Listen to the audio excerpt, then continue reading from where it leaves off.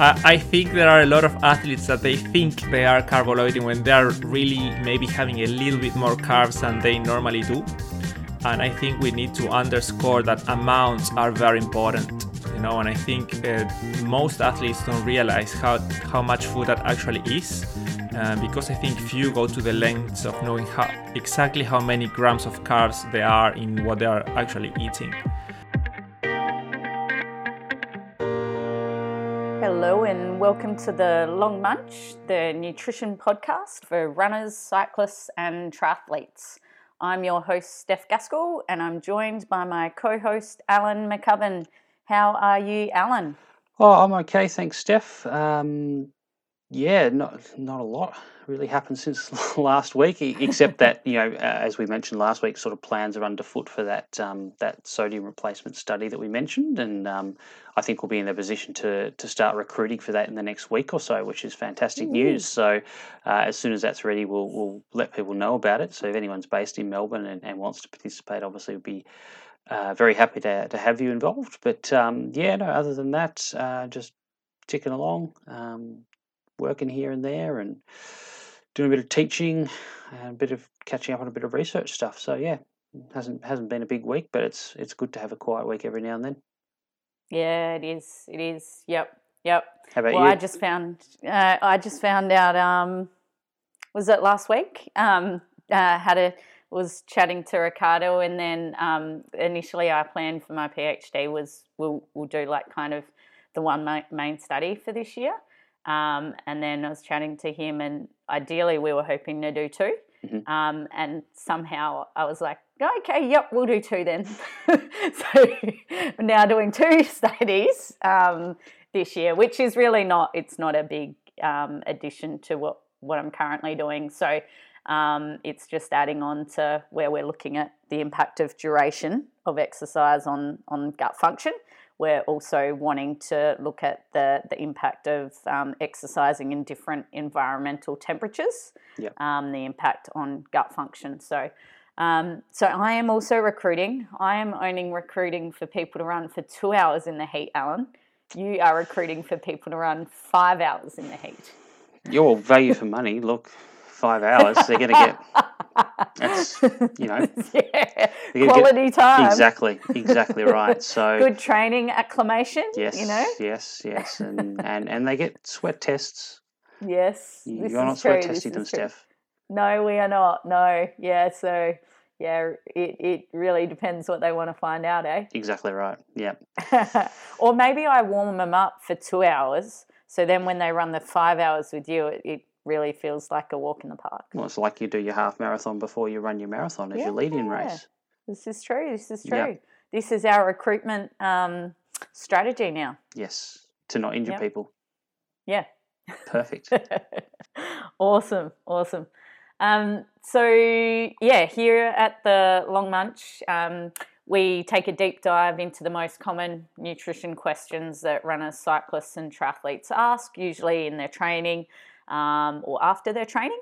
And what we do is we have like a part A part, which is like a researcher or a coach, and we ask them a question, and then we have a part B component where we have an athlete normally talking about their experience and some practical parts they can help us with. And our podcast is on all of your popular podcast platforms, and we are on social media, Instagram, Facebook and Twitter. And as always, we'd love to hear any common questions that you've got. Shoot them through to us on social media, and we'll do our best to answer them. But right now, Alan, you are looking quite stressed. Yes, well, this is certainly a bugbear of mine, and I think to be fair, this isn't just about me. This is probably about every person who's ever studied sports nutrition in the history of this planet has this same bugbear, the same thing they want to get off their chest, and the same thing when people describe how they carbohydrate load, or perhaps don't carbohydrate load, as we'll discover in a minute. said sports dietitians get back together and say, "Oh, don't get me started, Steph. I heard this story," and they're usually fairly much the same. So, what we're talking about, obviously, today our topic. It's episode 9A today, and our topic is, do I really need to carb load? So we're going to talk, obviously, about different situations where that's necessary or not, but talk a little bit more about, how we carbohydrate load as well and what that actually means in practice. One of the things I think everyone who's ever worked in sports nutrition with any athletes that might need to carbohydrate load or consider doing it is they ask them, okay, what's your traditional approach been? Day before an Ironman or an ultra marathon or a major cycling event or something like that. What is it that you're doing the day before? And most of them usually answer something like, oh, I have a big pasta meal the night before, like I go to the pasta party or whatever it is. And that's when we kind of, don't get me started. Grit our teeth. So just to put it into context, a large pasta meal will give you probably about 80 to 100 grams of carbs if it's a big one.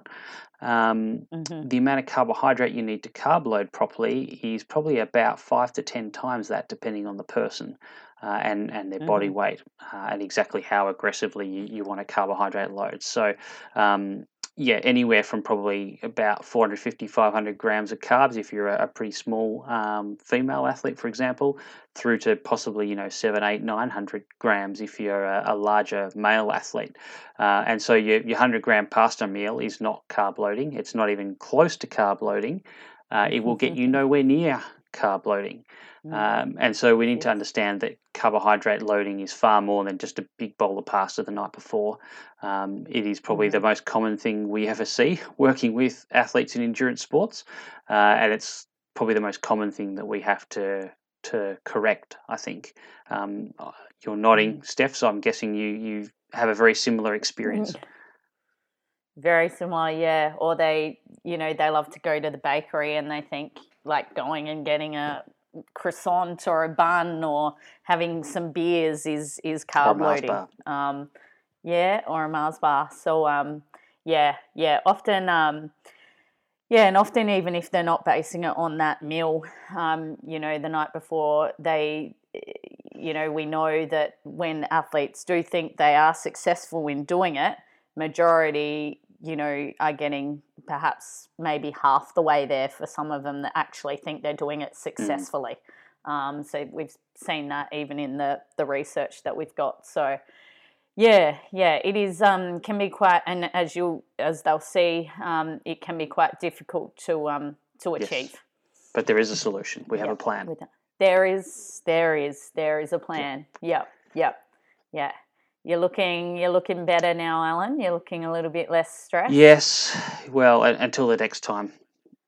It happens. Yep. As I said, it happens so often. Roller coaster But hopefully ride. People listen to this podcast. It'll happen less in the future. Yeah, we hope so. And that'll make us happy dietitians. Yeah, very happy. And to help answer the question and to find out more about carb loading, who do we have on today? Yes, so as we said, it's episode 9A today. The question is, do I really need to carb load? And our guest is Dr. José Areta. So Jose is a biologist by training, but he works more in sort of exercise physiology these days. And he, as we'll hear, has really travelled the globe.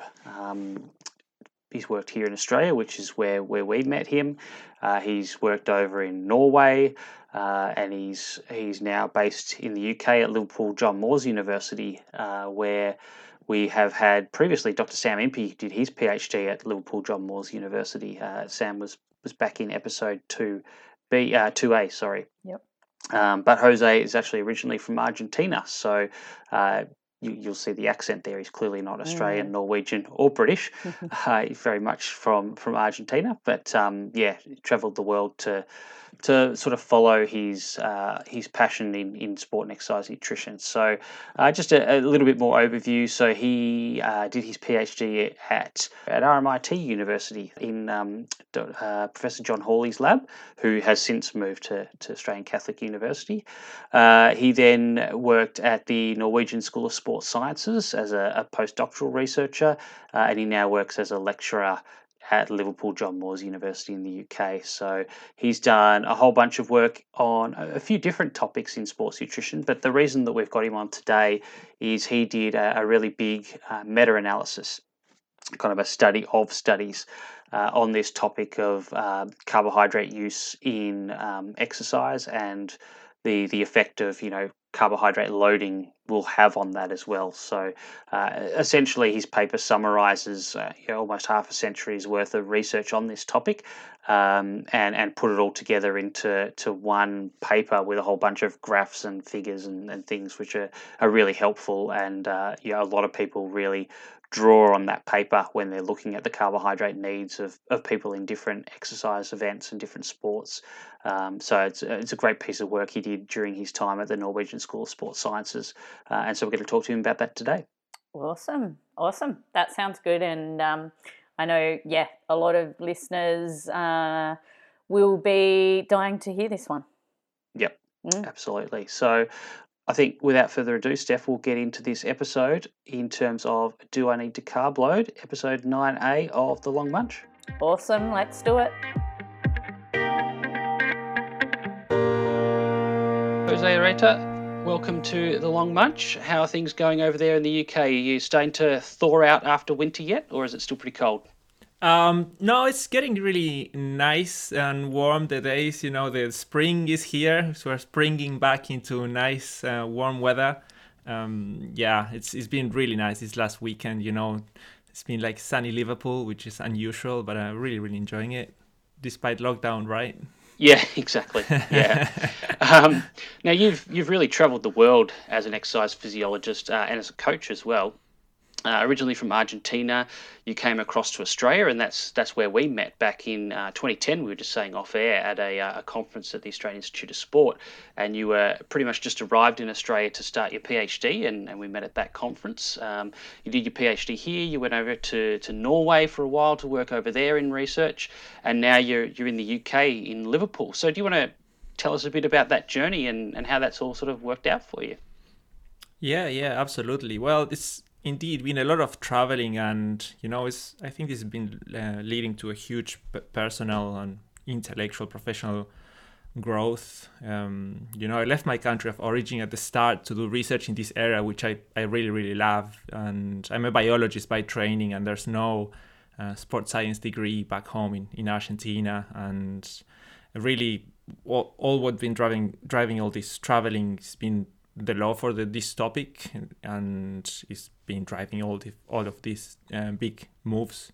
People tend to think that it's really glamorous, to move countries, but it really comes at a cost of leaving behind loved ones and networks of people that are important, both for professional and personal life. And it requires a lot of paperwork too, but I think it's been really, really, really good. As they say, sacrifice means leaving something good for something better. And I think I've been extremely lucky to end up in the places that I've been working with, the people that I've been working with. So I'm very grateful. Yeah, absolutely. All right, well, it's probably more so your work when you're in Norway that we're focusing on today. While you were there, you did a big meta-analysis. We talked with Tim Crow in a previous episode about this concept of meta-analysis and taking all the studies on a particular topic and putting them all together and analysing them together. But you did that around the use of carbohydrate in athletes, which is really our topic today of, do I really need to carb load? So can you tell us a little bit about that study that you did in terms of what it was about and why you did that study? Yeah, indeed. This is a study about skeletal muscle glycogen use. And as you say, it's a meta-analysis that got published in the journal Sports Medicine in 2018. And as you said, a meta-analysis is sort of a study of studies. So we use data from other studies to try to answer a question or a series of questions. And this one was on skeletal muscle glycogen. And first we might say, well, why is skeletal glycogen important? Well, skeletal muscle glycogen is important because it's a internal storage of carbohydrate as fuel, and it's super important for high intensity exercise bouts. And it can also have an effect in modulating or regulating the way skeletal muscles cells adapt to exercise. So with little muscle glycogen, there seems to be an upregulation of pathways that utilize fat, and it appears to increase the oxidative capacity of skeletal muscle as well. So basically, sometimes high muscle glycogen is important for performance, but sometimes low muscle glycogen is important to drive adaptation, it seems. The way that I like to explain it is to think it as the fuel tank of a car. Sometimes high is good to go at full speed for long, and sometimes low, it might set an alarm that drives an adaptive response. Yep. So what we know is that muscle glycogen concentrations are very important, and they are also very important for health, but it's, as they drive like blood glucose uptake and blood glucose regulation, but that's probably not so relevant for your audience, which are probably healthy competitive athletes that don't care so much about this side of things. But this lead us to think, well, what's the problem? Why did we do this analysis? Is because measuring skeletal muscle glycogen is very difficult, and we need to take muscle biopsies normally to measure skeletal muscle glycogen, and this is quite invasive. It means that you need to get like some sort of anesthesia and then a little cut in your muscle. Normally the quadriceps muscle, we take a little bit of like a sample, and then we have to analyze it. And this takes, it's not only very invasive, but it takes a lot of time, and it takes a lot of resources to do it. And there's no way of non-invasively quickly measuring this. There is some ultrasound technology that supposedly does this, but I call it, it's more like an ultra noise rather than ultrasound, because you really are measuring noise with this technology. Yeah. So we really don't, it's hard to predict, how much skeletal muscle glycogen we have. So with this study, what we did is try to sort of predict what skeletal muscle glycogen you may have after you exercise for X amount of time at X intensity. And to be honest with you, my dream was or is to be able to plug in some parameters in a bike computer which is connected to my power meter, and it being able to tell me how much glycogen I have left on my legs. That's how this all started. When I was really involved in cycling, and it was during my after my PhD, I started collecting data, and it is like from studies in this cold room in my apartment in Melbourne, and I'm looking at studies and so on, and I wanted to identify key parameters that dictated skeletal muscle glycogen use and how much each of them contribute to muscle glycogen use, and create a mathematical predictive model of fuel storage and use. And do you think it's going to be possible one day to have that kind of algorithm, do you think? Do you think we're getting closer to it, or do you think it's one of those things that there's so much biological variation that it's almost going to be impossible? No, I think we need a lot more data. I think we need a lot more individual data to be able to do this. I think we're on the early stages of being able to do it. At the moment, we're working with Sam Impey actually on a artificial intelligence algorithm to be able to, or like machine learning algorithm, let's call it, to be able, if we can increase the predictability of this model, but we need to be a lot more precise, or we need a lot more data points to be able to define a more better predictive model. But I think it's possible, at least to some extent, if we plug in the right parameters and we have the right data. I think it would be a lot more precise in terms of predictive value. We need more data. Yeah, so we need some more legs to take samples from. Yes, we need more individual individuals data, because a lot of these studies report, means of groups. So we're better at knowing what a group of people, how a group of people based on certain parameters are gonna respond. But it's a lot harder on the individual basis. And for that, we need to know the individual's characteristics and how each of them respond to this to the different parameters that we change in the system. Yeah. Okay. So we're talking about sort of all this muscle glycogen use and using it up through exercise, and that having more glycogen is probably better from a high intensity performance point of view.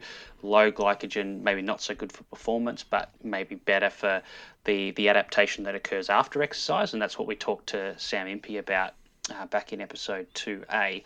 So you can go back and have a listen to that for those who are interested. From the work that you did with that meta-analysis and looking at all the data that is out there around carbohydrate use in athletes, were there things that you felt that you learnt from that you didn't necessarily know before, or things that we know now, or was it more just sort of reaffirming what we already thought from the individual studies? Yeah, so prior to this study, I don't think there were any sort of standard or normal values for skeletal muscle glycogen or a really systematic summary and analysis of what's been published in the topic. So basically what we did is we summarized over 50 years of research findings in one study.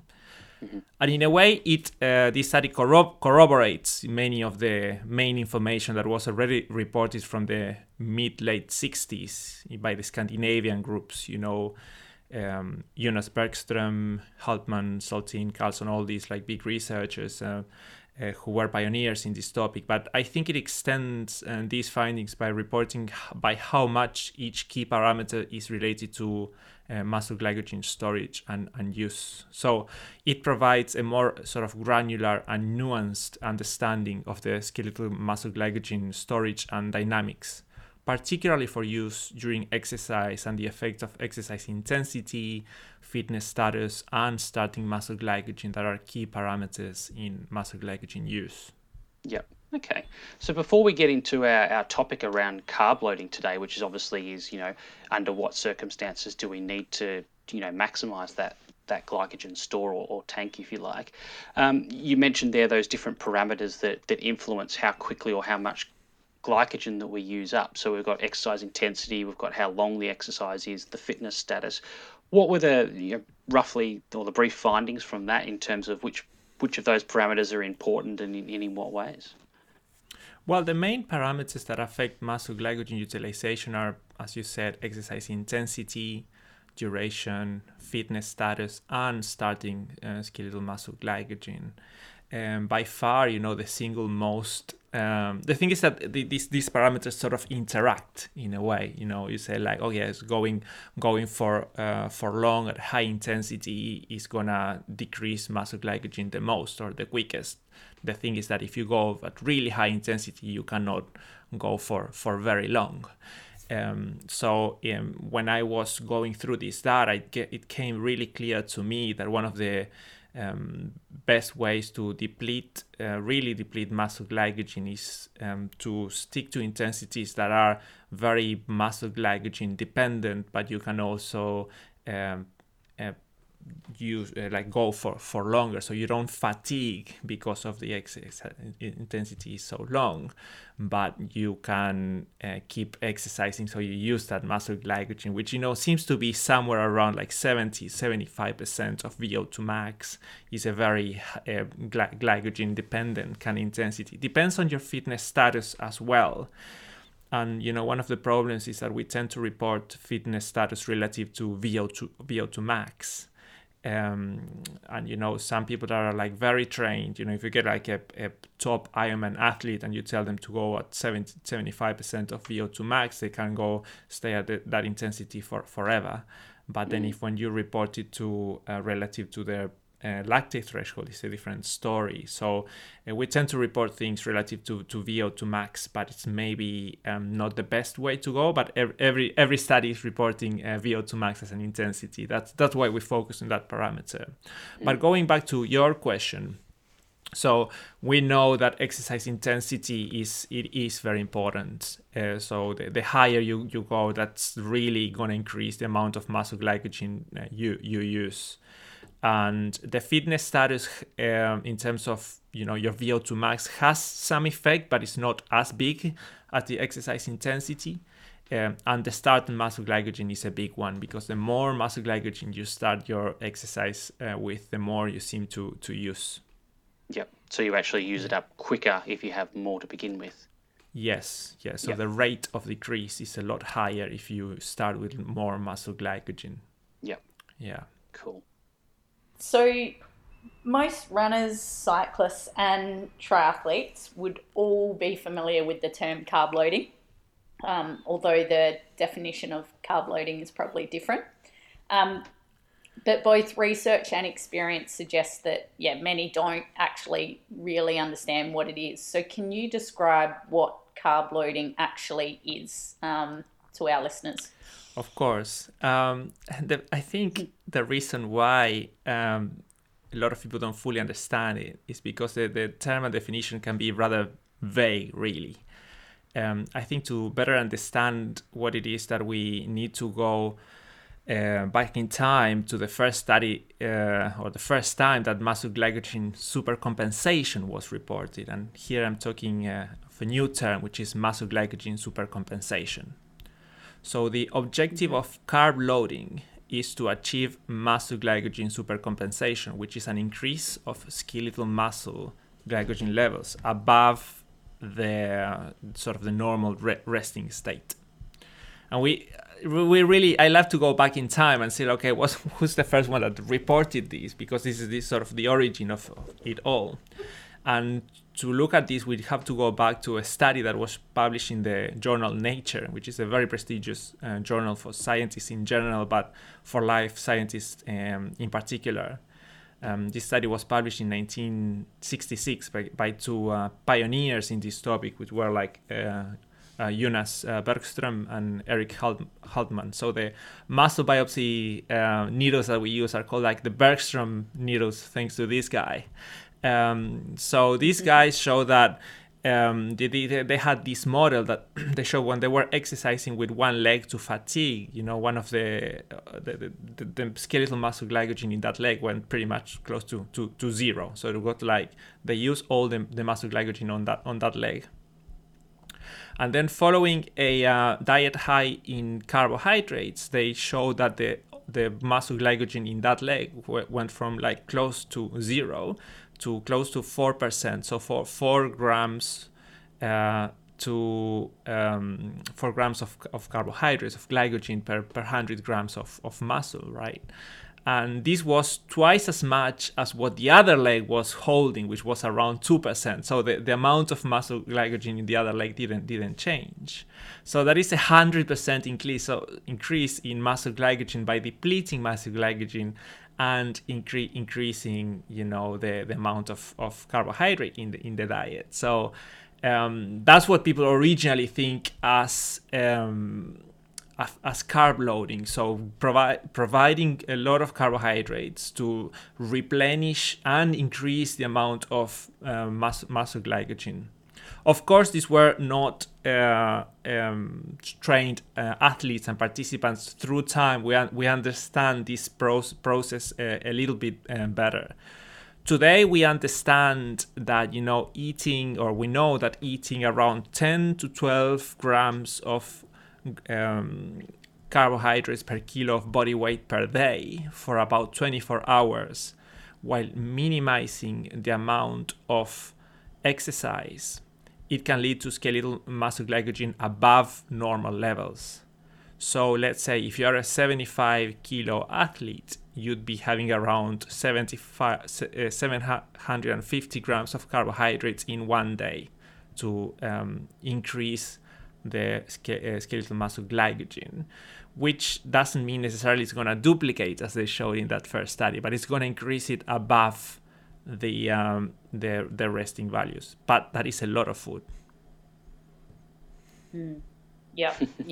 And it's not often what some people do is they think it's going to the bakery and getting some, pies and pasties and buns and or just eating, a certain amount of carbohydrate the night before rather than doing it for the extended day. Yeah, exactly. I think there are a lot of athletes that they think they are carb loading when they are really maybe having a little bit more carbs than they normally do. And I think we need to underscore that amounts are very important, and I think most athletes don't realize how much food that actually is, because I think few go to the lengths of knowing exactly how many grams of carbs there are in what they are actually eating. In fact, there are several studies showing that the majority of the athletes fail to reach the recommendations for carb loading prior to an event or competition. Yeah, and it's certainly something, and Steph, you'll probably agree with me, and Jose as well, because you're a coach as well as a scientist. When you explain to people what it actually translates to in terms of food, they're genuinely shocked. They have no idea how much food it actually is. And, as you said, Steph, a lot of people think that carb loading is having the big pasta meal the night before a race. And then you look at how much carbohydrate they're getting from that. It might be 80 or 100 grams of carbs. And as you said, Jose, they might be aiming for 750. And they've just eaten, so that one carb loading meal has got them, less than a seventh of what they actually need. Yeah, 100%. And that's in the best of cases, because a lot of the time it's not what people think. Like, it's not chocolate, They say, like, people like, okay, now we're gonna carb load. Oh, great, I can have all this chocolate. It's like, well, not really, because it's like this idea, oh, it's sweet. There's a lot of carbs there. Well, no, there's a lot of fat there as well. Yeah. So exactly. And you've done a lot of riding yourself, as well as we've mentioned you coach plenty of cyclists. So can you describe perhaps what a day's eating might look like if you are carb loading? So whether that be you or for a cyclist that you're coaching, what does that kind of look like in food examples, so athletes can get a bit of a picture? Yeah, of course. So as an overall message, it's important to make the selections low fat. I'm not. It's not because there's nothing bad about fat itself, but it makes foods very energy dense. And this, when you're carb loading, it's already got a lot of energy. For example, in a plan for a carb loading for someone who is like around 75 kilos, as I was saying before, carb loading already is going to have like over 3,000 calories. And if you're doing it properly, it's already very low in fat. So as I was saying before, for a 75 kilo person, we are going to be aiming at around 10 grams per kilo for around 24 hours. You can go for a bit longer if you want to make sure. But to give you an example, if we break down the day in like breakfast, lunch, dinner, and snacks, breakfast would start with around like 2 big cereal bowls of around 180 grams of cereal, let's say like cornflakes or something similar. And then you will have like around 300 ml of milk, 1 medium slice of white bread, a serving of jam and marmalade. That's going to be around 200 grams of carbs just for breakfast. And that's, two big cereal bowls is not something that, people are normally having for breakfast. Then for lunch, you would go into like big portions of rice. So almost full 2 regular plates of white rice. You can of course have some low fat sauces and a little bit of oil, it's okay.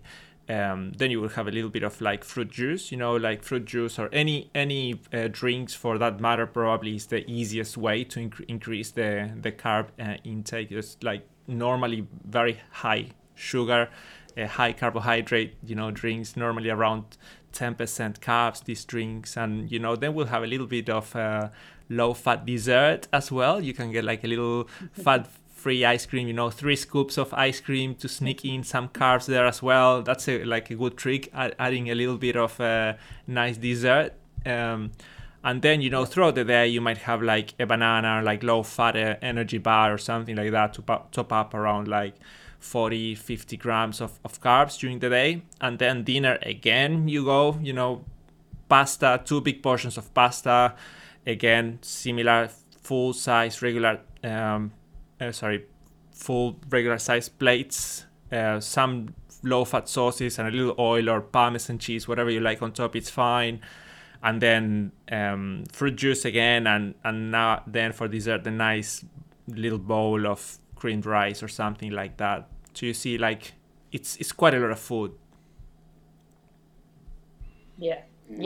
Yep. It's a lot more than what people think carb loading is. Yeah, because carbohydrate foods tend to be bulky because of the nature of carbs. We tend to select things that are relatively low in fiber to decrease as well the bulk, and this is important to remind people that what we do for carb loading is not necessarily what we're recommending them for like their everyday meals. It's like, okay, I remember working with a cycling team and telling them, okay, you go like Cocoa Pops and this and that, and it's like, are we getting all this sugar? And it's like, yeah, look, it's fine. Like, if you understand metabolism and exercise physiology and exercise metabolism, I can tell you're on that 5-minute climb that you're gonna go up. You're gonna burn like that banana and a half that you're gonna eat in just 5 minutes. You're gonna be using 6 grams per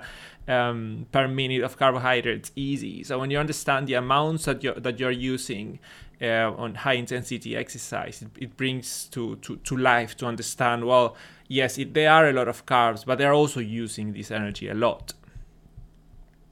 Yep. And I think that's definitely something that we both get from athletes and individuals is they are just so shocked. They're like, what? You're telling me to eat all this sugar? And it's such a shock to them because obviously they are generally eating pretty healthy and wholesome food. So I find it, that I always have to do a really good job of explaining that we're not doing this every day.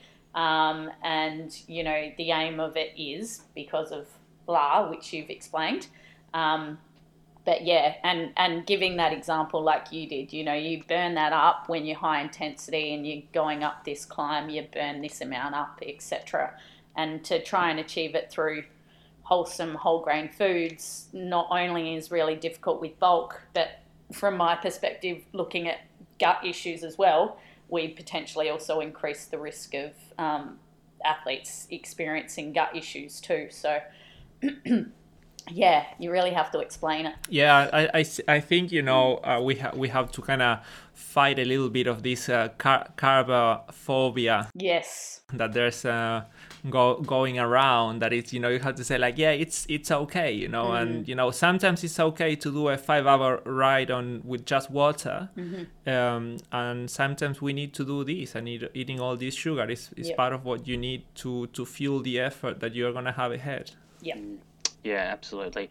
And one of the things that I often speaking to people about is that bulk, the volume of food is as you said, Steph, it's almost impossible to get it in if you're trying to get it in. And we were talking with, I think it was with Nico in the last podcast about this as well, that, if you're trying to take in that volume of food, it's just almost impossible. It just feels like you're pouring concrete into your stomach all day, and it's just really uncomfortable. And carb loading doesn't have to be like that. It often is for a lot of people. That's a pretty common experience, but with clever food choices, it doesn't necessarily have to be that way. And as you said, the other thing reminds me of the podcast we did with Dr. Tim Crow about why nutrition is so confusing, and the confusion between messages around health and messages around sports performance. And the two kind of merge together in a way that kind of confuses things. And people think, oh my God, I'm having sugar and refined starchy things, I'm going to die of diabetes next week. And it's like, well, for a start, you're an athlete, you're at very low risk of those things in the first place for most people. We'll talk about the exceptions a little bit later on. Secondly, it's only one, if you're doing an Ironman, it might only be 1 or 2 days a year that you eat like this and in that quantity. Thirdly, as Jose said, you're going to use it all up the next day. It's not like it's sitting around gathering dust in your body. So yeah, absolutely. And it's taking that public health message, which is designed for middle-aged sedentary people who are not doing any exercise, and confusing it with recommendations for athletes who are doing hours and hours and hours of exercise. It's, completely different kettle of fish. All right, well, let's talk a bit more now, Jose, about whether we do need to carb load and in what situations that might be useful. So we've talked about, I guess, what carb loading is, super compensating that glycogen, getting the levels of glycogen, the stored carbohydrate, greater than they are at normally, day to day at rest. So what sort of events in terms of distances, in terms of whether you're an elite athlete versus a recreational athlete who's just going out there to finish an event, what scenarios do you feel it's important to think about carb loading, or where it might be beneficial for us? Yeah, well, first I think it's important to consider what is the aim to carb load. And this is to provide fuel to go hard for longer, basically. This means that, it theoretically allows to delay the onset of fatigue by delaying the depletion of a key fuel source for high-intensity exercise.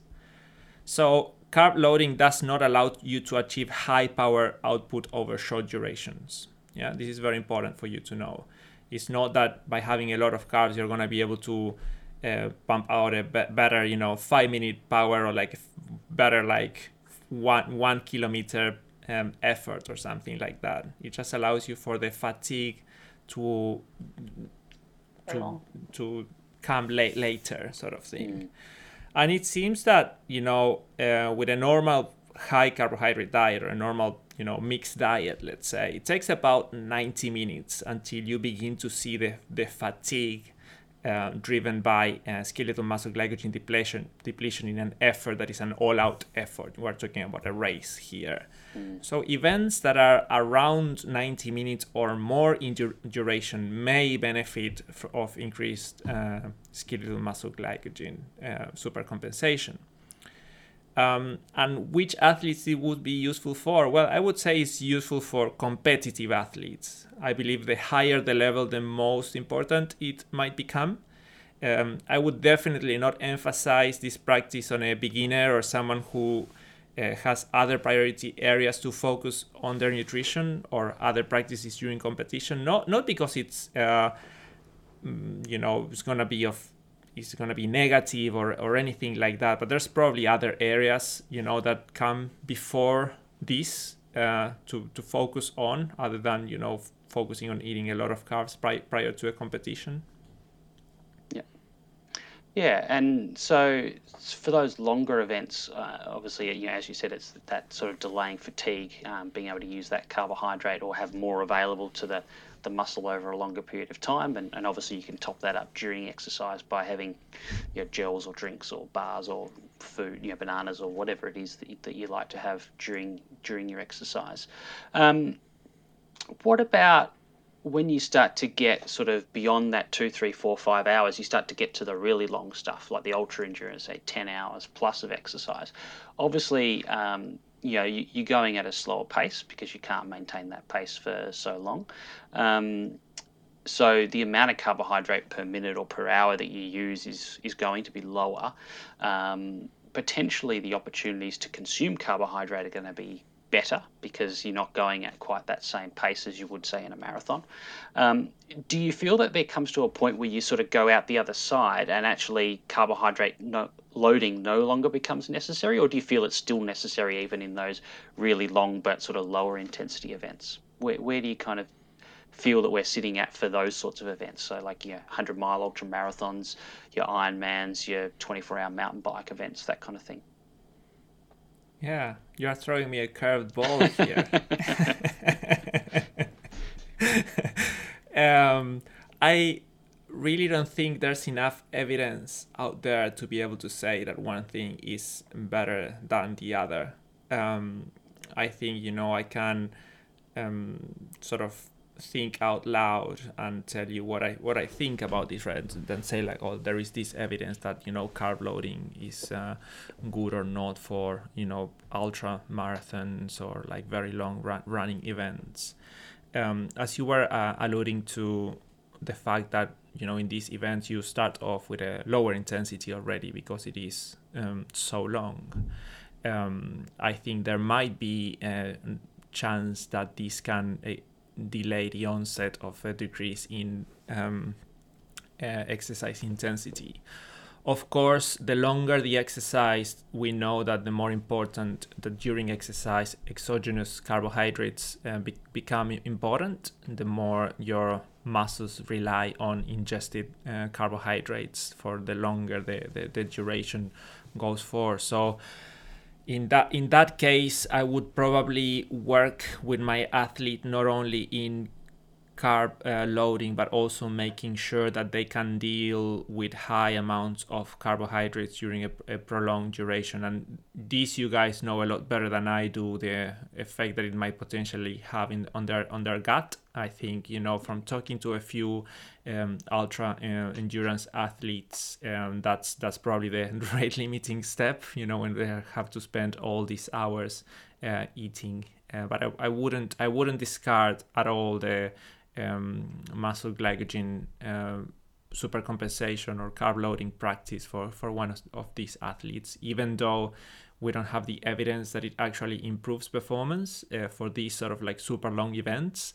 I would say I'd rather be better safe than sorry. Yeah. I'd say, and I would think that it's not really impair performance. And this is something very, very important to think as well when we think about the interventions that we might work with our athletes, is see if there's any chance of it being ergolytic. And we can go a little bit more into detail later on about when carb loading might be ergolytic, but in most opportunities, I think it would not be. Yeah. So when you say ergolytic, it's essentially making performance worse. Yes. Yeah. Sorry. Yeah, that's right. Okay. So yeah, I think that's a really good point, and that we just don't have the research evidence for those sort of longer durations. And I think to a large degree, I mean, that's the whole challenge with sports nutrition in ultra endurance exercise, is it's almost impossible to do a study like that, because who's going to come in on a bike or a treadmill and give a competitive effort for 10 or 15 hours in a lab, right? Like, that's just not going to happen. Yeah. I mean, totally. people do 3, or you might get people just plodding along for 5 and then throw in a time trial after 5 hours. That's been done, I think, once or twice, but that's about the longest duration we have. And so most of the research that's done in that kind of ultra endurance space is either extrapolated from research of 2 or 3 hours duration and kind of said, well, if it works for 3, it's going to work for 13, or it's people turning up with a clipboard, a set of scales, and maybe a needle to take some blood at an actual event itself to observe things. But you can't really intervene so much in a competition scenario. And even if you do, it's like, well, there's so many other things going on. Triathlon, well, you muck up a transition, that just screws up all your data completely. You have a flat tire or whatever on your bike, and so there's all this stuff going on in the real world that makes it almost impossible there as well. So it's a really, really tough area of research to look at performance in ultra endurance stuff. We can kind of observe stuff, that's not perfect. We can do shorter stuff in the lab, and that's not perfect either. But what we'd really love to be able to do is not really possible, unfortunately. In terms of carb loading and performance, obviously we said there's not much evidence in the ultra endurance space, but for shorter durations of exercise, maybe 2, 3, 4 hours, do you feel like there's robust scientific evidence to support the practice of carb loading? Is it something that science sort of backs up beyond sort of a theoretical, more glycogen equals better, and this equals more glycogen, therefore it is better? But is there evidence that if we do carb load people, they will perform better? Yeah. Well, I think it's important to start thinking, start answering the question by asking another question, which is, what is performance? In the lab, we normally have like different types of tests. We have tests that are time to fatigue, and tests that are a completion of a distance. And I think both models apply to the ultra endurance world. I think there is this race, I think it's in the US, I can't remember the name, that is like a backyard run or something like that for ultra runners, that I think they have to cover like a 5K lap as many times as they can. Like last man standing or something? something like that, but it's insane. They just run until the last man, last man standing. There's a couple of those. And that's effectively, in a way, it's kind of a time to fatigue. It's who lasts for longer. So I think you have this model in the ultra runner world. And even in professional cycling, you see that kind of upper climb, that sort of thing. It's kind of everyone goes at a particular pace, and you just see who cracks and who's left. It's almost a bit of a time to fatigue test 100%, as well. Yeah.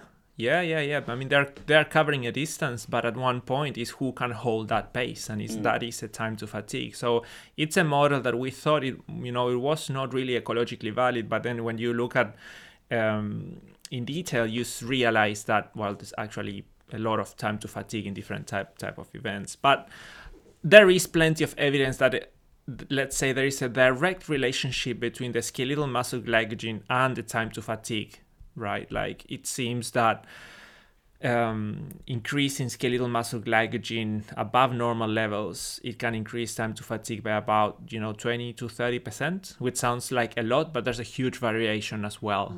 Some people might, depending on the day and how they're feeling and so on, it might have a bigger effect than others.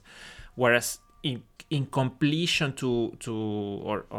completion of distance or a time trial sort of effort, the increase in performance is around like 1 to 3%.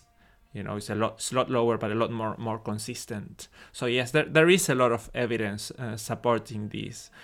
Contrary to what you were asking for, these like super long events and so on, for shorter events, this has been like thoroughly researched. Really, there's been if we go back in time to one of the first scientific studies that is probably the main study that set sports nutrition as an area of research, was this study published in 1967, again with Jonas Bergström as the first author.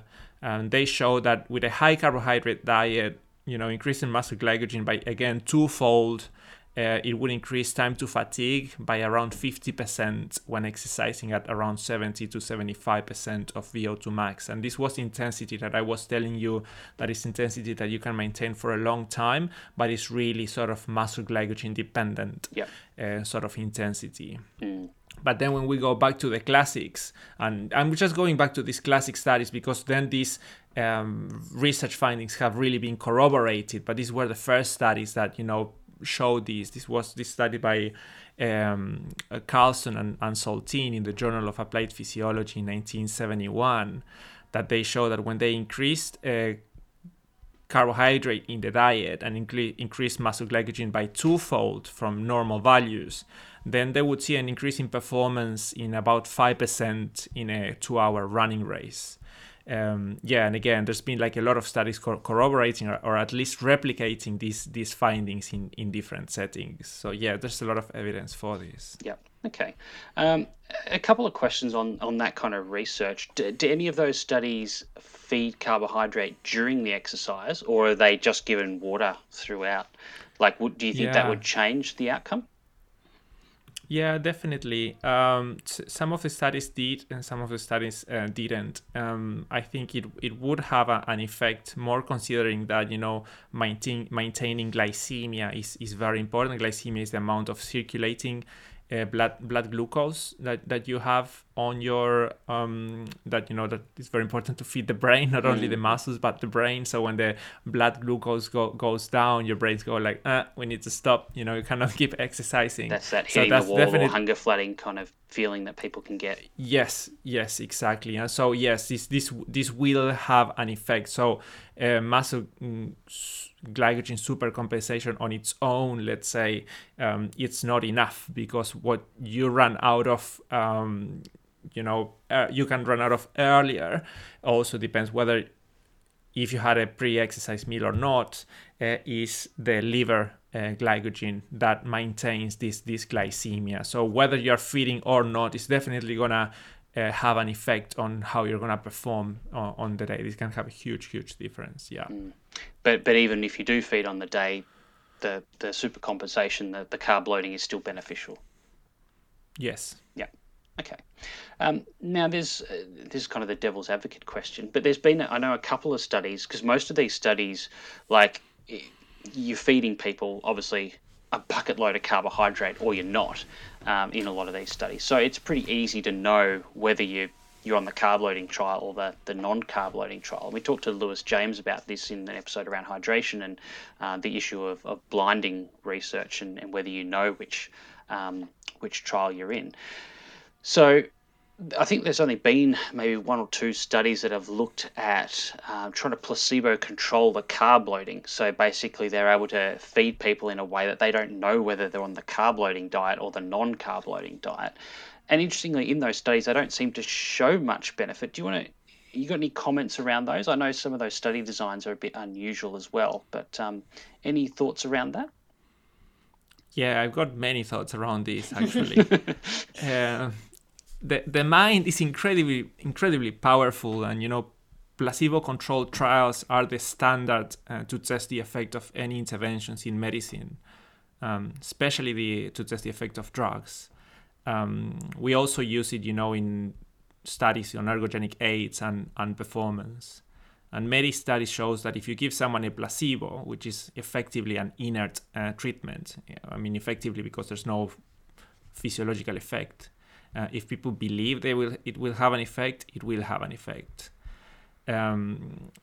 It's really interesting to see that, despite the fact that we know placebo can have this strong effect, that the overwhelming majority of the studies testing the effect of carb loading have not done placebo-controlled trials, making it hard to differentiate between a belief effect or a treatment effect, because maybe both the researchers and the athletes were already thinking that it was going to have a positive effect, and you go like, yeah, of course, it's going to have at least a little bit of a positive effect.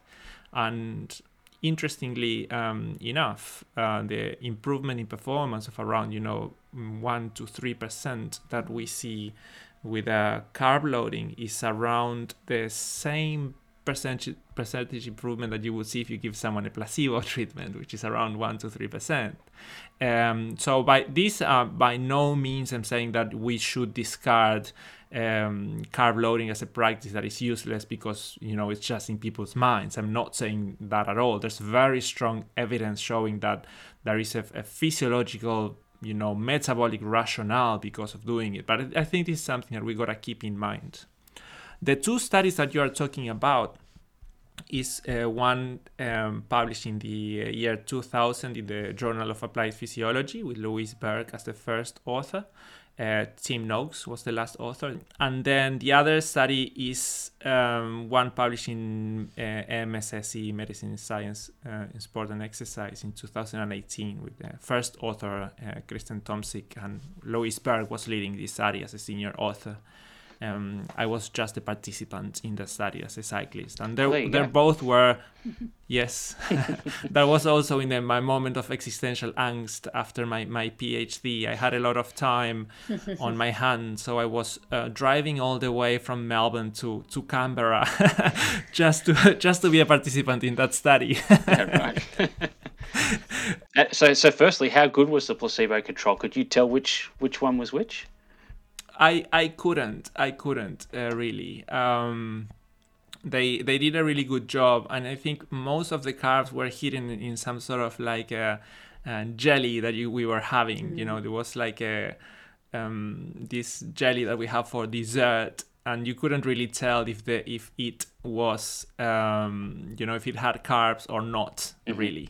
I don't know if they were adding maltodextrin or what they were adding to it, but I think the majority of the carbs were hidden in, or a good part of them were hidden in that dessert jelly. Then that shows you how you can, hide a lot of carbs in these sort of more like solutions kind of thing of the things that we eat. I don't think I could tell the difference. But yeah, in both of these studies, there was a small increase of around 20% of pre-exercise skeletal muscle glycogen. So not twice as much, as these like classical studies. And the levels were not, reported like to be super high in the high carbohydrate group, in the carbo loading group. So we like to refer to these in like millimoles per kilo of muscle mass, of dry muscle mass, and these reach around between 600 and 700. Normal is around 500-600 for a trained athlete, and in this case it was around 600 to 725 or something on average. So they were not super high, but in these studies, carb loading, where it was blinded, it had no effect on performance in tests lasting for around 2.5 hours or more. However, and this is very important, in the study published in the year 2000, they showed an improvement in power output in a 1 minute sprint at the end of what was a 100-kilometer sort of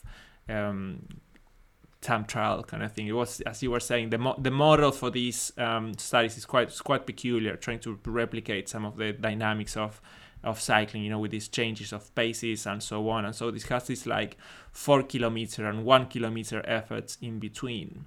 And it finished with a 1-kilometer sprint, I believe. And in the high carb group, the carb loading group, in that first study, they showed that at the end they could go harder. And this is extremely important for performance, because this is when races are defined. These changes of paces, you see it also in ultra endurance races, when you're getting close to the finish line, who pick the pace up, and then who can, make it quicker to the finish line. Really, this defines the outcome of a race a lot of time.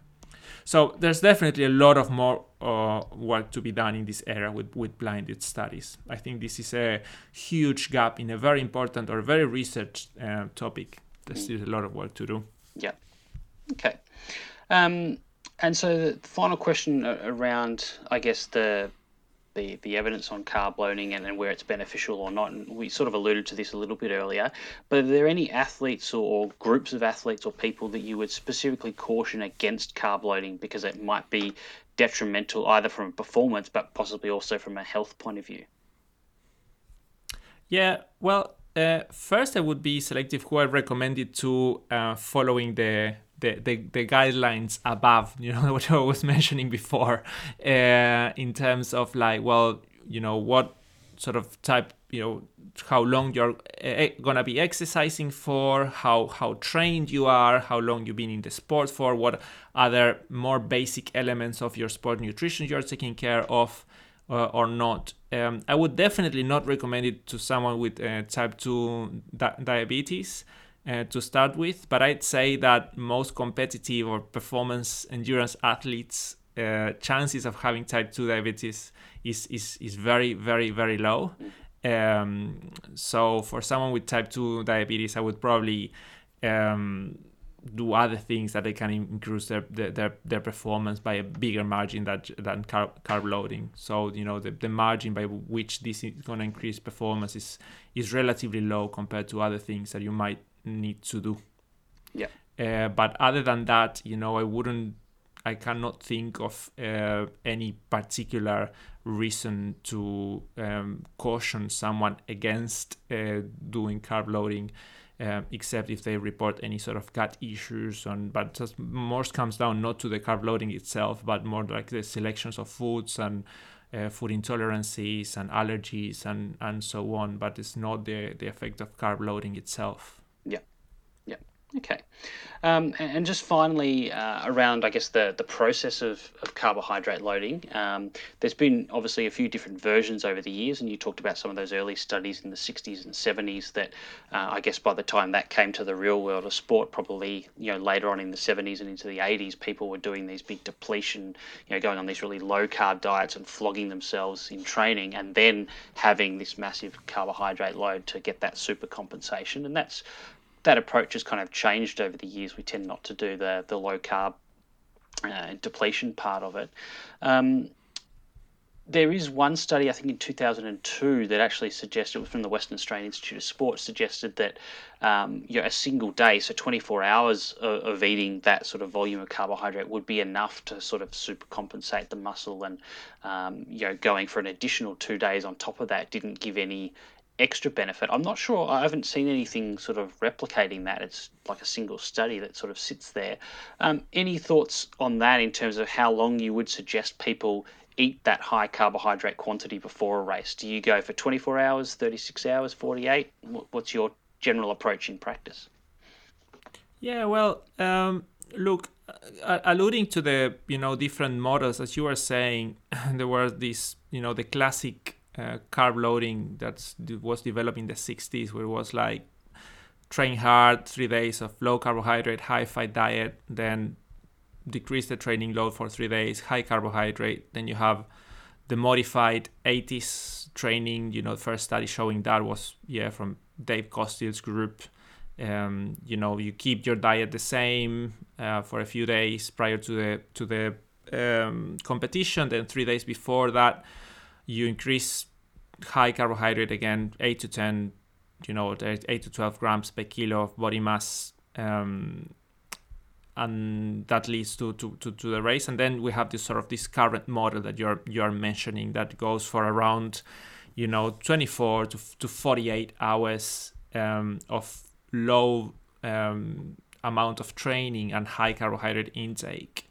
I believe that around 24 to 48 hours is the right amount, as long as the training load is low. And this is very important to consider, because I like to talk more about carbohydrate availability. So it's the carbohydrate available of what you'd ingested after you subtract the carbohydrates that you use for the exercise bout.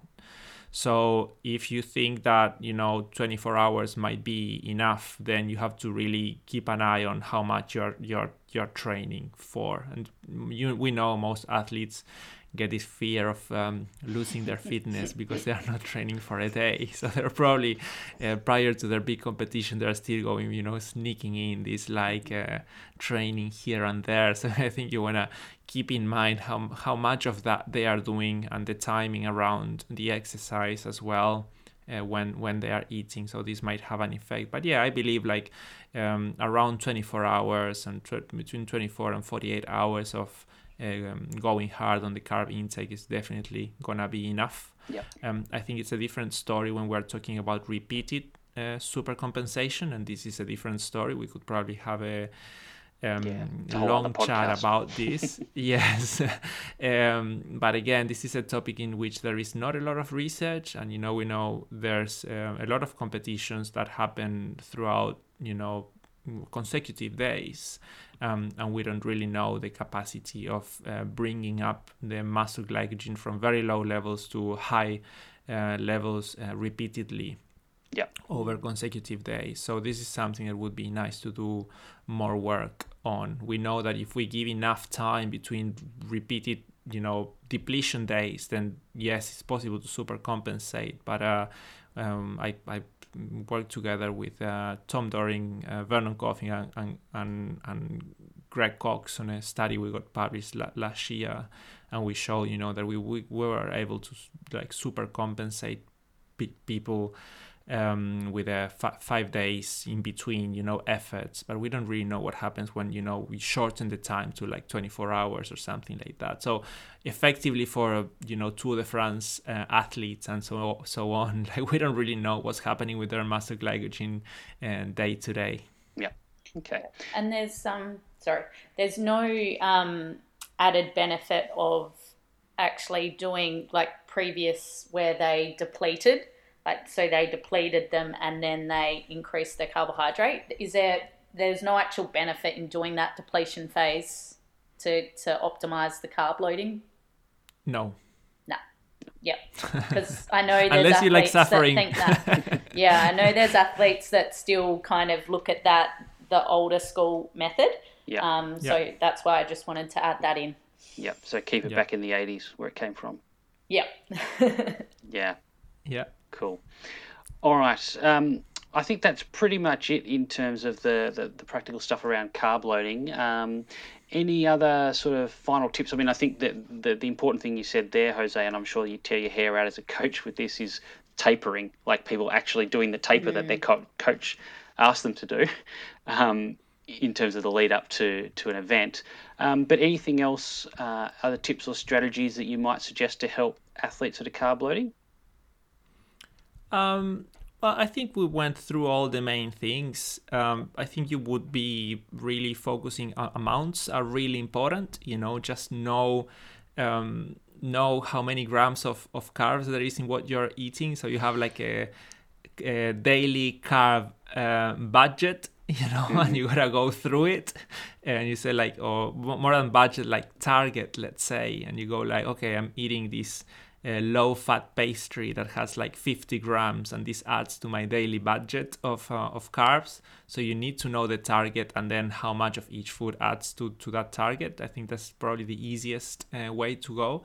And of course, when you do this, you need to focus on carbohydrate dense low-fat foods, which shouldn't necessarily look like your everyday meals of a more wholesome, high fiber, nutrient-rich diet that you probably want for your everyday. This is more like go hard on the carbs more than anything.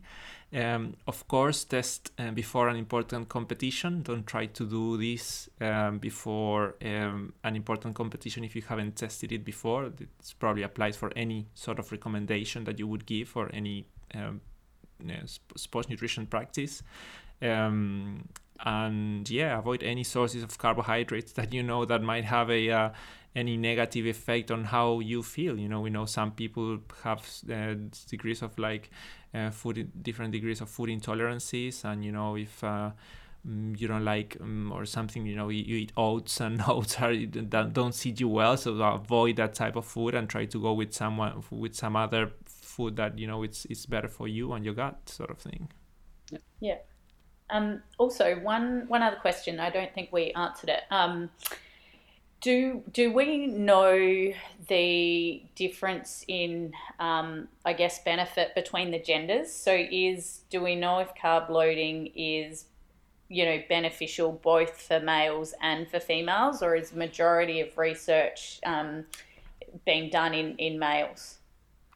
Yeah, unfortunately, the vast majority of research in sports science and sports nutrition in general has been done in males. So there's, you're probably very aware that there's it's very unequal in that sense. There is some research on females. Some research shows that, or not show really, but report that females might not be able to super compensate as males, but really this research was not feeding the females as much carbohydrates as other research. So when you look at the research sort of longitudinally, or when you cross-sectionally, look at different studies and how much carbohydrates they are providing per kilo of body mass and how much muscle glycogen females achieve, it seems that they are as capable as men of increasing skeletal muscle glycogen. In terms of their improvement for performance, the studies are so little. I think there's just a handful of studies looking into this that it's hard to draw conclusions. But the findings seem to be very similar so far to what the research on males has shown. So there's no reasons to believe that the findings that there are for men out there do not apply to females, though we need more research on it. Yep. Yeah, awesome. Cool. And I know that will be a question we get if we don't answer that, so I thought I needed to add that. All right. Okay, so I'm going to hand over to Steph now, and she's going to take us through the bonus round to finish off. Yeah, these are fun questions, so our listeners can get to know you a bit more. So if you could do anything besides what you're doing now, although it sounds like you absolutely love what you're doing and you've traveled to a lot of places to be able to do what you do, what would it be? So what would you do instead of what you're doing? Yeah, honestly, I'm not sure. There are a lot of things that I like. I suppose, in a more romantic sort of mentality, I like to live like Ernest Hemingway, but with my own style. Maybe, I don't know, I like to open like a nice hipster cafe and, make our own sourdough bread and brew our own beer. I used to brew beer. I love that. So that would be mad. Nice. But honestly, I'd like to do something that contributes towards the community and society in general, but make it fun and enjoyable.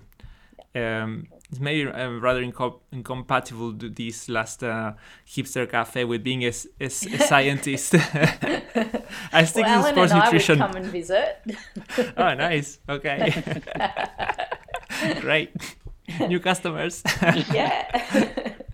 And what's a sport you've always wanted to try but you've never had an opportunity? Again, I'm not sure. I've tried many. I've done a lot of competitive sports. I've gone through. I'm a black belt in Taekwondo. I used to compete in Taekwondo. I competed at the national level in road cycling. In Norway and so on. So I went through a whole range of different sports. But I don't know if skydiving is a sport or base jump, but I love to try that. Yeah, base jump. That's hectic. Yeah, I think the closest sport that I can think of is ski jump. But I'd probably break a leg or something at least if I tried something like that. Did you get to check out the jumps when you're in Norway? Oh, yeah, definitely. I didn't see them live, but I saw the ramps, the actual ski jump, and it's insane. You go like, wow, that looks mad. Yeah. Yep. Do you live by any piece of advice or motto? I don't think I have a single one. I suppose that I swing between a Buddhist change is the only constant, and the more stoic memento mori, which is like remember that you're gonna die. Yeah, good one. Yeah. Is there any other country you'd like to live and work in one day, considering where you've already been? Look, I think I've already spent too much time debating myself where I wanted to be. So I think to find out that the only the best place where I could be is to be here and now. Yep. Yeah, good one. You're answering really well. I like them. What's the next thing you're hoping to do or achieve in your career? So, I mean, you mentioned some work that you're doing with Sam and the group with, I guess, the equations and trying to nut out that aspect. What else are you looking at? Yeah. So in skeletal muscle glycogen, we have a really nice working group at the moment in our group at LJMU that we're trying to tackle a few different questions on that. So we're really working as a group. There is really nice. I'm not leading that. That's the group working on it. My specific work at this moment is really looking at the effect of low energy availability. This really is the topic that I'm trying to drive at the moment. It's all related to the area of the male and female or the female and male triad and red S and so on. But it's more looking at the sort of physiological, endocrinological, metabolic effects of low energy availability. And I think there's a lot to discover in that area. The whole topic of starvation response, I think, is extremely interesting, and how this affects the response in athletes and non-athletes and so on. So this is really an area that I would love to develop, and we have several lines of work at the moment going on in that topic. So I suppose that what I want to achieve is really to drive this area of work, make it grow, but more importantly, I want to do it with a nice people of group around. I really want to drive working with people that we like each other in terms of like who we are, and generate a sort of nice environment and fun. And I think this is nice because you can achieve all these things, but it can be a bit cold at the same time. And I think at the end of the day, we all need this sort of human contact and love. And I think this is what I want to generate, like drive good research, nice, like good research questions in an environment that is pleasant and nice for everyone. Yep. Well said. Good one. Yep. All right. Well, on behalf of both of us, Jose, thanks so much for your time today. I think that's going to give people some real food for thought in terms of carb loading and what it involves. And I know we always have our follow-up athlete episodes. So I think Steph and I will talk a bit more about the sort of the practical nuances. But you've given us a good overview of that today as well, in terms of what scenarios might it be useful for, and just some of the challenges that people have to overcome to carb load properly. So thanks so much for your time. No, thank you guys. It's really been a pleasure to be on this podcast, and it's been a lot of fun. So I wish you all the best with the upcoming episodes. I'm gonna be one of your audience for all the episodes for sure. Awesome. Yeah. Thanks so much. Thank you. There we have it. José Areta. Great to hear from him and hear about some of his experiences, and obviously what he's been doing in the research space and the implications of that for carbohydrate loading, and obviously a man who knows his history well in this area too, in terms of the research, and as it goes back, right into the mid 1960s. So Steph, do you want to summarize our session today with Jose and what we've learnt, and answering that question, do I really need to carb load? Yeah, yep. So I guess with that question, as with all research, we may not have a complete answer for every sport and exercise, but in some aspects, sometimes we may need to kind of just take the information and maybe translate it. So the main messages are, with carb loading, it appears that it is beneficial for exercise and sports that are kind of, moderate to high intensity, I guess, longer than that 90-minute kind of duration for many people. And so it can have a performance benefit, and that's been shown in sort of time trial types of research. We know that carbohydrate loading can help improve endurance capacity.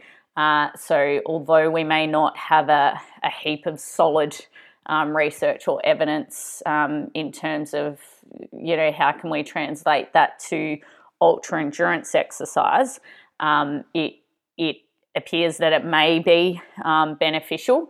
So I think with the common message that we've been showing in our podcast is there can always be individual variation, and to always try these things in training and then see if it does work for you, and then if you think it does or find it does, then implement it in your racing and in your events. And then in terms of again, not a heap of perhaps evidence and research from the aspect of applying it for female athletes. Like, a lot of the research has been done and comes from male athletes. That's the case, unfortunately, in a lot of sports nutrition, and we're trying to, I know researchers are trying to work in that area and change that. But again, there's perhaps some research that it may be beneficial. And then in terms of how well athletes do carb loading when they think they are doing it, they tend not to be actually getting to the levels that we would refer to in terms of what carbohydrate loading is. The quantities are quite high. Could vary from anywhere from, let's say, 8 to 12 grams per kilo of body mass. So it's quite a high amount of carbohydrate, and often athletes don't realise how to actually do that and achieve that very well in terms of from food. So I think they're kind of the main messages that we got from that. And anything else I've missed, Alan?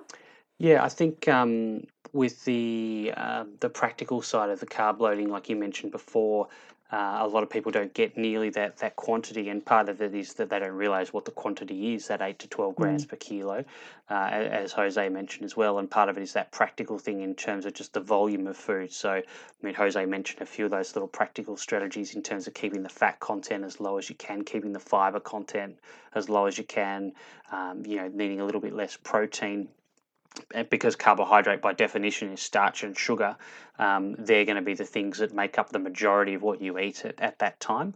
But again, as Jose mentioned, and we talked a bit before in previous episode with Dr. Tim Crow about why nutrition is so confusing, we need to also understand that this is not something that we're expecting people to do on a day in, day out basis.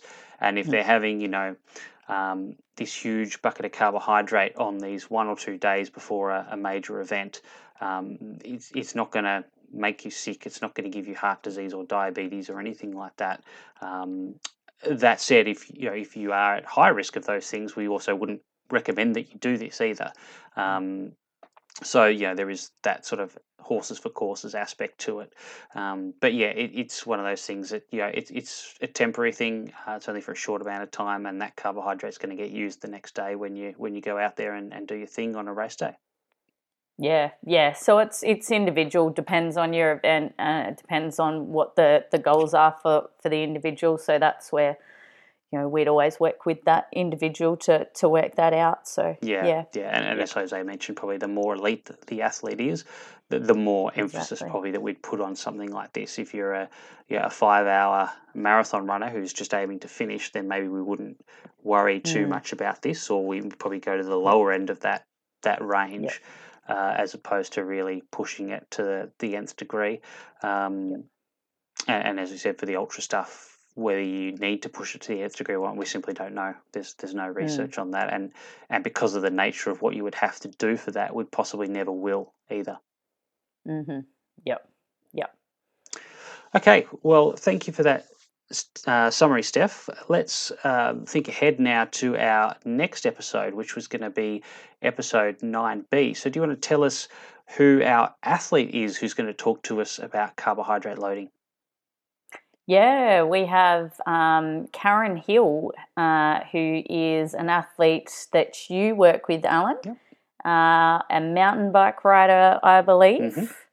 Yeah, and you've been working with her for a while now. Well, this season in particular. So I think that's what's going to be really interesting is to think about and ask Karen about what she's done sort of traditionally, and then what sort of things we changed up for this season specifically, which is her mountain bike season's just come to a close. So yeah, it'll be good to hear about what's been happening and how it all went.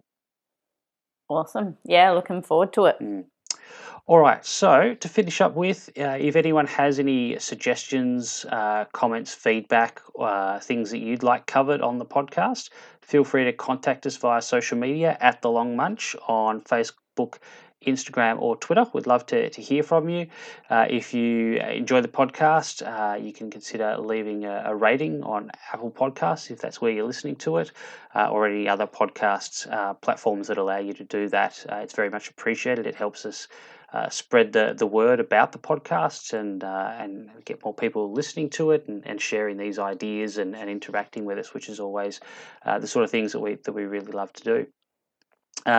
So yes, next episode 9B will be next week with Karen Hill. So I think that's pretty much it from us for today. So we'll leave everyone to it. Enjoy your week, and we'll see everyone back here next week for episode 9B. Awesome. See you then.